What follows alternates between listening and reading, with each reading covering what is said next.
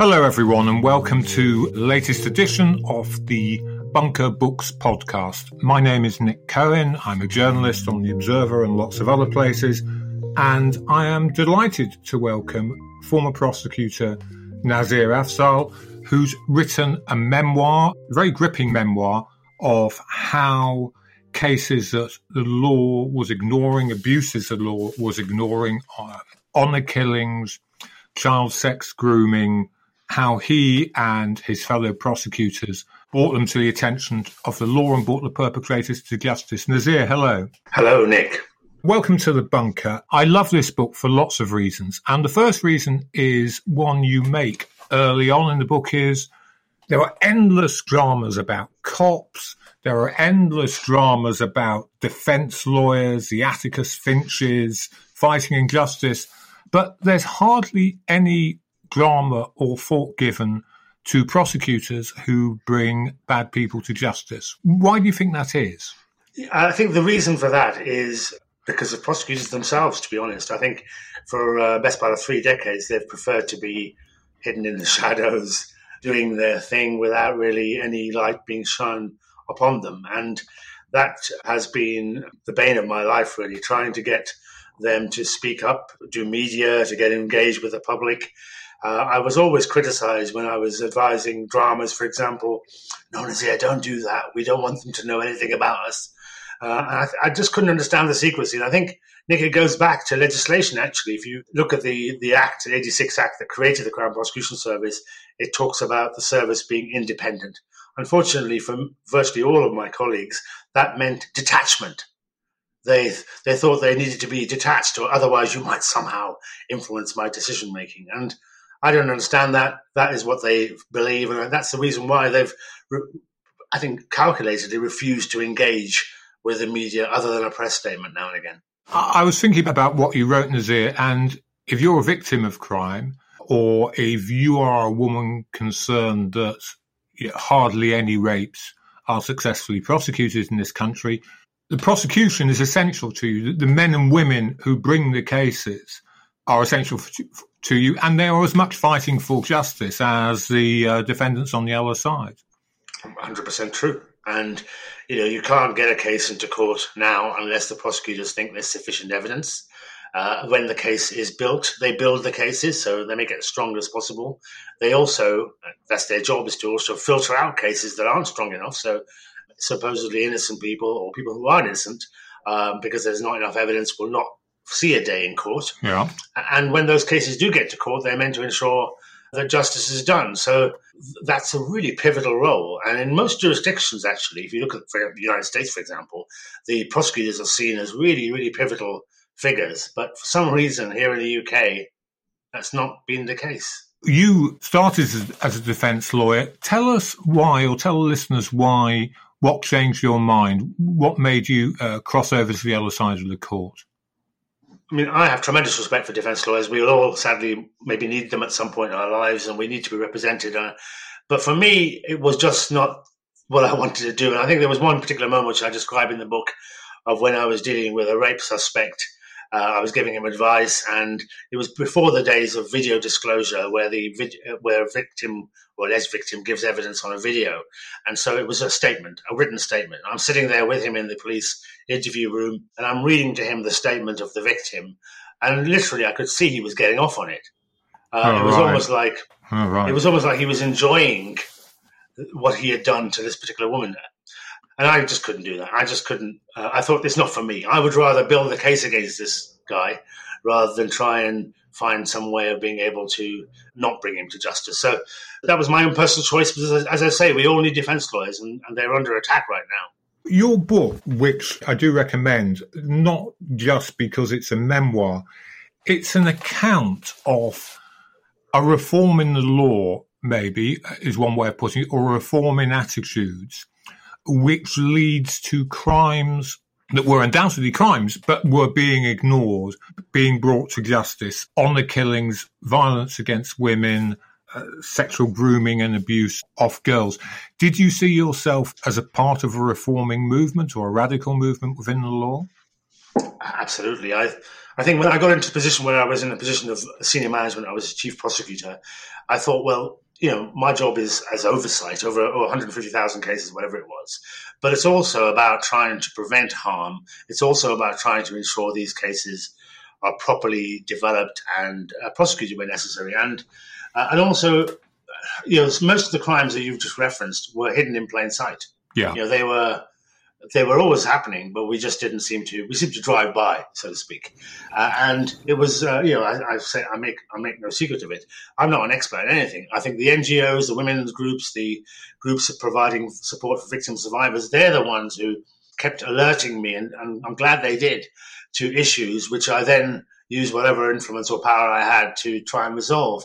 So I did see myself very much as an activist prosecutor. I saw myself very privileged in a position where I could bring some change, but the change really came from the people who were most impacted by our problems. What happened before when, say, I'm picking a group out here, someone like Southall Black Sisters, say, what happened when they talked about honour killings and went to the authorities before your time? Were they turned away, or did they just not go? Did they think the whole enterprise was fruitless? I think the engagement with them and organisations like them was lip service. I think that they saw by that I mean prosecutors and police, for that matter, saw that they had to engage with these bodies because they were loud, I think is one word for it, but certainly they were credible. But then they went back, and the prosecutors and police officers would go back and not do anything really with the information they received. My experience, as I said a moment ago, they are the experts. So if they tell me that victims of honour killings or victims of honour crime just don't have any faith in justice, don't feel that anybody will listen to them, then I need to listen and I need to act upon what I've heard.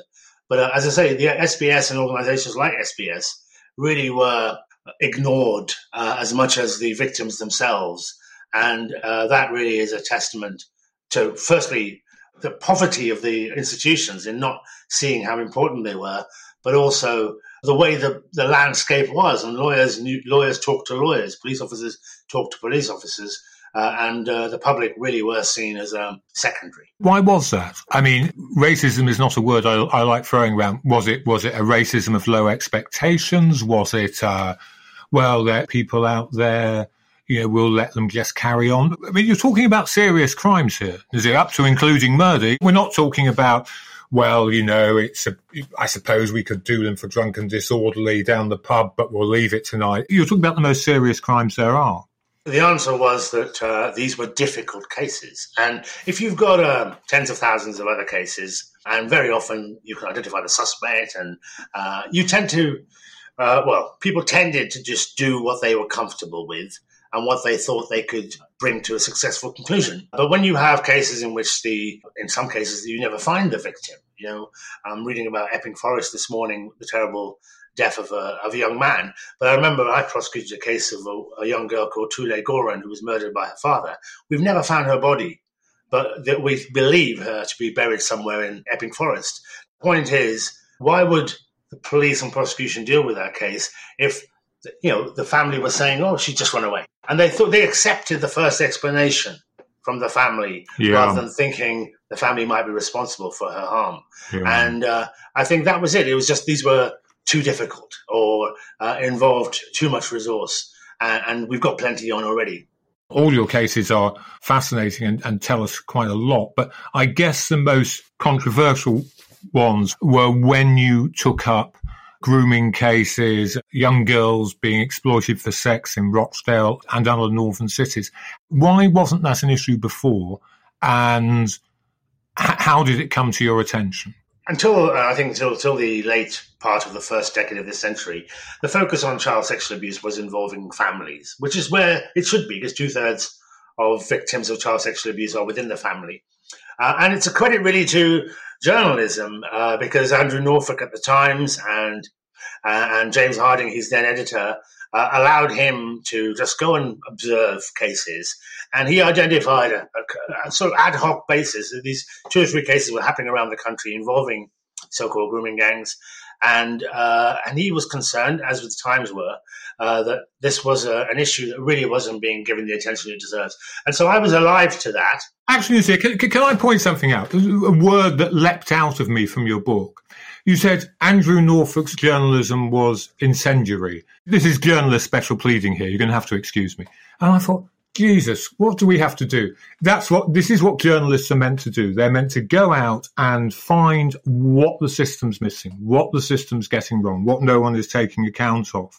And somehow, even someone as broad-minded view is still thinking, oh, this can't be right. It's outside the system. It doesn't fit the boxes. This is, why do you call this journalism incendiary? Because it set fire, literally. Well, fair enough. It set fire to the justice system at that time, and policing and prosecution as well. Quite rightly so. I think it's your point earlier on about the Southwell Black Sisters, for example.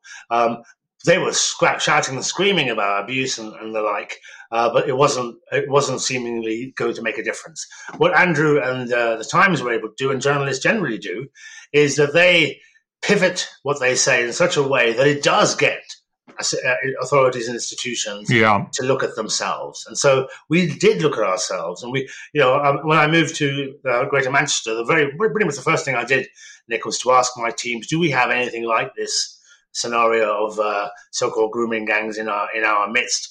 And they brought to my attention what we now know to be the so-called Rochdale grooming gang, which had, 3 years prior to my arrival, had not been prosecuted because these victims, it was the view of the police and the prosecutors at the time, were just not going to be relieved by a jury because they had very chaotic and troubled backgrounds, all of which was just an excuse for saying, this is really difficult. Why are we bothering? There's an awful description in your book of, I think you're watching a video of an interview of a young girl, and it's like the police officer is mocking her, is treating her with disdain. Yeah, he's bored. Literally. That was played in court as well. He's got his feet on the table. It's a male officer interviewing a young girl who's been sexually abused, sexually assaulted, raped. He looks bored. He's yawning. She's been extraordinarily courageous in reporting what had happened to her. But that was her impression of what justice would mean and what policing would mean. And, we've come a long way, thank God. But that literally demonstrated the landscape into which we had to move, or which I had to move. And we made sure, that was Girl A, we called her. She was extraordinarily powerful in her account. It was a no-brainer for me that we could build a prosecution on the back of her evidence and the evidence of some other victims. But for some reason, other people said it was too difficult. And yes, there is no guidance. You don't necessarily know how you're meant to support these victims when some of them, for example, didn't see themselves as victims. Yeah. But we had responsibility, and I took that responsibility. I did the first thing in my career I'd ever done, which is to reverse a decision not to prosecute taken by others, which is extremely rare. And I had to use the phrase, a legal phrase, that it was wrong, that we made a decision that was wrong, and people were going, oh, we don't admit to saying we were wrong. But I have to pay tribute to my boss at the time, somebody called Keir Starmer, because Keir supported me when I said, that decision was wrong and it needs to be overturned. Whereas, in fact, some people might have said, we don't admit to that kind of thing. Let's go back to these cases. There are two accusations that swirled around, both of which you seem to say, and please correct me if I'm wrong on this, you seem to say there was truth in, that this is an accusation that increasingly was taken up by the far right, but doesn't mean it is necessarily untrue, was that there was a reluctance on liberal white people in the northern criminal justice system to look too hard at abuses mainly commissioned by Asian men. Was there any truth in that? At the time, that's what I believed. And that, I think as I say, there are some white people like Sarah Rowbottom and others that did actually support these victims. But there was a sense of cultural oversensitivity that we have to be, step very, very sheepishly in this environment. I think that had a part to play in it.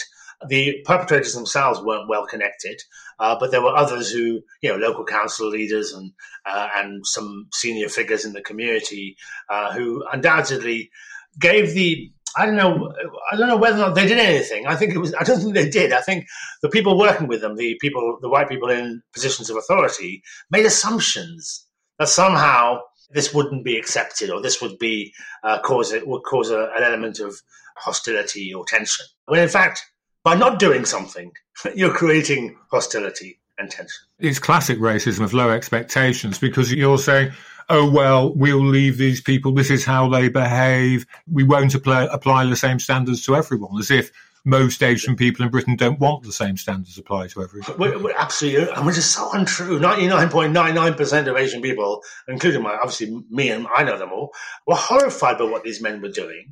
But they weren't as loud as perhaps some of these other figures. But it was, I think, an assumption made by the authorities that the community would in some way be, offended in something. Actually, that is, as you say, reverse racism. What about class prejudice? Because I thought that quite strongly, hearing your description of the girl in the police interview. Is there an element, and not just in these cases, but in other abuse cases at the bottom of society, that this is just, for want of a better description, rubbish people? If middle-class girls have been involved in this and their parents had made a fuss, would have sat up and taken notice? You'd be 100% right. These girls were left behind. They literally were so-called troublemakers. Some of them were in care, and some of the ones that were in care in the north of England were there only because they came from Essex or from the south of England, because the south of England didn't want them. They moved them from the south of England up to Rochdale and the northwest of England because, one, it was cheaper, and two, because they wanted them as far away from the south of England as possible. So class had a major role to play in this. And these girls were literally the lowest as far as some of these people were concerned. And the perpetrators were seen as the lowest of the low too. And it was, I think your description earlier about just leaving to it was firstly scandalous, but secondly, it was an absolutely correct reflection of the way the world was at that time. Your book, what we've been talking about today, is the criminal justice system updating itself. There's a lovely passage where you talk about when you first started out as a prosecutor, you were having to deal with laws from the 1860s that had crimes against stopping survivors of a shipwreck when they're trying to escape and so on. The law's been updated. Do you still see that kind of reforming energy, that kind of determination to make the law address society as it is today now? Slowly but surely. So, for example, we've got online harms being addressed by a current bit of legislation, only 25 years after online was created. And even then, there are gaps in the system. But you're right, we're still applying the 1861 Offences Against the Persons Act. That's where your words ABH and GBH come from. So we're still stuck in many respects in the past. We're not updating with any speed. We don't. The Law Commission takes several years to come back with ideas and proposals, and then government takes several years to decide whether it's, by which time everybody's moved on. And Nick, criminals are way ahead of law enforcement. They will immediately tap into the latest fad or technology or crime type, whereas we're playing catch up so slowly. Modernization. I was hoping, for example, now over the last year we've gone and used much more technology in court proceedings and stuff. But I've just already heard that the judges are now saying, we can go back to normal now, rather than thinking, actually, this is an opportunity to do something very differently. I'm very strongly, for example, in favor of televising proceedings. I'm looking at the trial of Derek Chauvin in relation to George Floyd, and that's online, streamed online, being watched by the public. It raises public's level of education of what the legal system is 10 times, 100 times. But lawyers generally and the court system in this country are really against the idea that the public should be able to see what happens in their name. And that means we can stay stuck in traditional practices over 100 years. Well, it's bizarre, is it? As a reporter, as indeed a member of the public, I can go into a courtroom, I can take notes, I can put it in a newspaper, or if I'm not a journalist, I can put it on Twitter. There's no argument on legal principle against cameras in court. There isn't, and we make excuses like, "Oh, we need to protect the vulnerability of witnesses and victims." You can do that as you can put the camera doesn't have to be looking at them. There are all sorts of things that can be done to protect very vulnerable people. But actually, my sense is we're just protecting the lawyers and the court system. We used to have a tagline, Nick, where a prosecution service was working in the interests of justice, which internally was turned into working in the interests of just us. and that sadly reflects, I think, across the criminal justice system. When we talk about court users, there are court user meetings, it tends to be the professionals rather than the victims and the witnesses. And we always, if you were, for example, giving evidence tomorrow in a case, Nick, you would get a phone call at 4:00 tonight saying, "Nick, I need you at X Crown Court tomorrow morning, 10 a.m. And you would say, "No, I'm busy," or "I've got childcare," and they'll say, no, you are required to be there. How can we possibly say that victims are at the centre of the justice system when we still treat the public with such contempt? Mentioning George Floyd, I've often thought when people have written about the cry of defund the police from America and saying it's a radical left slogan, it's sort of been the slogan of the Conservative government since 2010. If you look at cuts in policing, cuts in the Crown Prosecution Service, probation, prisons, do you think, compared to the system you spent your career in, do you think it's cracking now? It's quaking? It's way beyond that. It's broken. It literally is broken. We lost. People know the headline figures, 21,000 officers. What they don't know is that 21,000 officers had an average of 25 years experience each. So you've lost 500,000 years of police experience, which cannot be replaced by 20,000 new officers from police school. And similarly, when you've lost hundreds of prosecutors, including me, never mind me, I wanted to leave, but there were others very experienced who've left. Will take a while for the junior prosecutors to get to the level of expertise they need. Same is true of the court system. Before we went into COVID, the backlog in the Crown Court was 37,000 cases. It's virtually double that now. They're opening up these Nightingale courts, which is an absolute joke to me, Nick, because they closed so many. Of course they did. Yes. And Blackfriars Crown Court is a beautiful building, been sold to, I don't know where it's been sold. And there's another Crown Court, and 600 police stations have been sold. There's a brilliant one up somewhere where I won't say where it is, which is now a pizza restaurant. And you know who owns it? Organised crime. And they opened it because for them it was a badge of honour that they now own a police station. What a travesty. I'm amazed the Tories have got away with this. I really am, because if you think how they used to be hammered on crime and how Labour used to be hammered on crime. Nazir, thank you so much. It's been great having you on. It has been very, very interesting. It's been a pleasure, Nick. The Prosecutor, One Man's Pursuit of Justice for the Voiceless, is published by Penguin. All it remains for me to say is, if you've liked this show, could you recommend us on whatever version of podcast listing service you're having us on? If you want to subscribe to the Bunker Patreon, you get free shows and tickets and all kinds of goodies. You won't believe what will be on offer once COVID's over. Thank you for listening, and goodbye.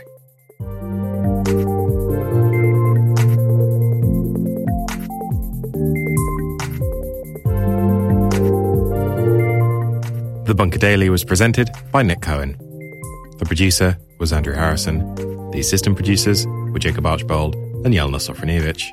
An audio production was by me, Alex Rees. Theme tune by Kenny Dickinson. The Bunker Daily is a Podmasters production.